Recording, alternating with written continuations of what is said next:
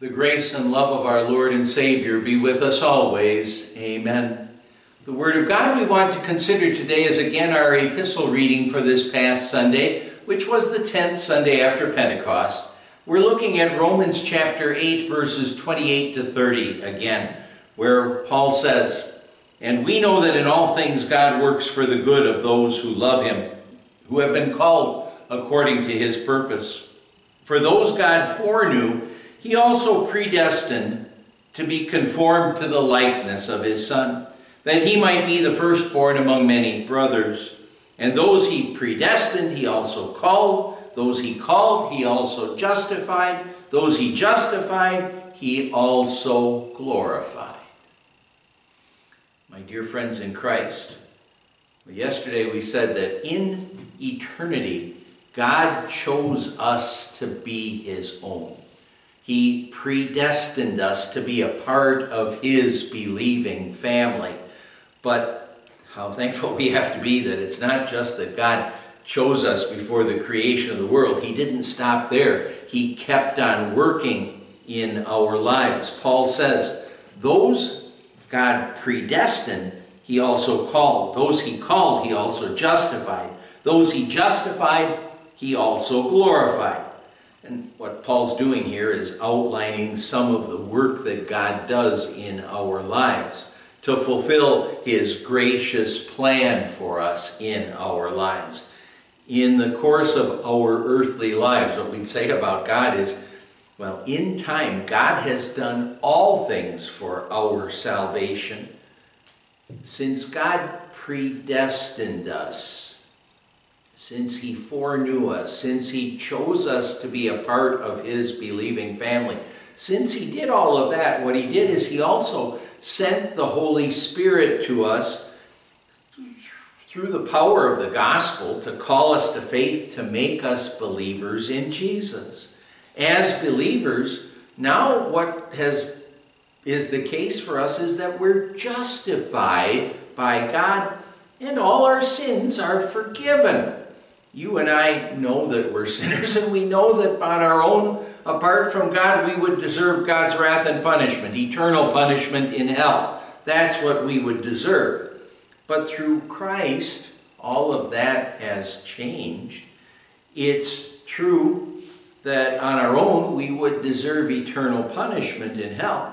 But Jesus, with his death on the cross, he paid the eternal death in hell that you and I deserve because of our sins. Well, for that matter, that all people would deserve because of their sins. He paid for that.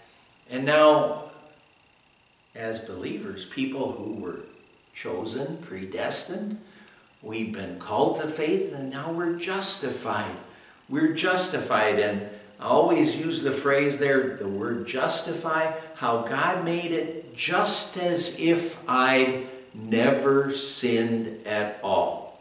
Because of what Christ has done, God forgives and forgets completely. And that word forget, well, it's maybe a weak word because forget means they're gone. And the forgiveness means our sins, they're gone in Christ. He doesn't just forget about them and we'll find them somehow or remember them somehow. God forgets our sins. They're gone forever in Christ, never to be remembered again for us believing children of God. The final step then of God's plan is our glorification. Through faith, what we can say is we've already embarked on that pathway to glory. Right now, through faith, we can see some of the facets of God's glory in our lives. We're cleansed of all our sins. We're adopted into God's believing family. We're heirs of heaven. And we know that what Christ is doing right now is he's preparing the mansions of heaven for us. And now with God's help, and that's essential because without his help we couldn't do it, but with God's help, we grow in our faith and glorify God with our lives. With God's help, we work to be witnesses for Christ, to spread the news of his amazing grace. and of his kingdom. And again, with his help, we're striving to do all in our lives to the glory of God. We work at it, even though we know we also stumble and fall as we work at trying to do all to the glory of God. We who sin by nature know that we've fallen short of God's glory.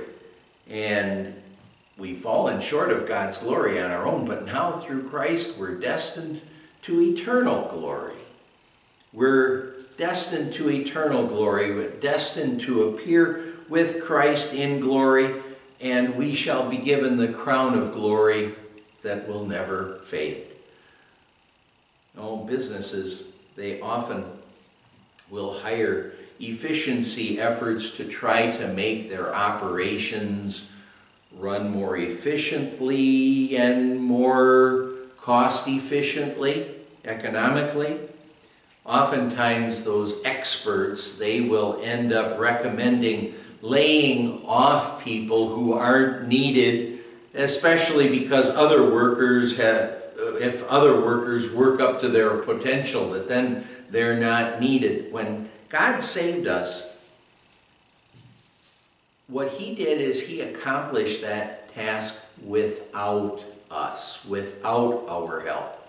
If an efficiency effort checked out how God works, he'd learn that God doesn't need any help. He doesn't need anything for us. The expert would end up recommending that you and I be laid off, that we be removed from the picture, removed from God's believing family, because we aren't and we can't do anything for our salvation.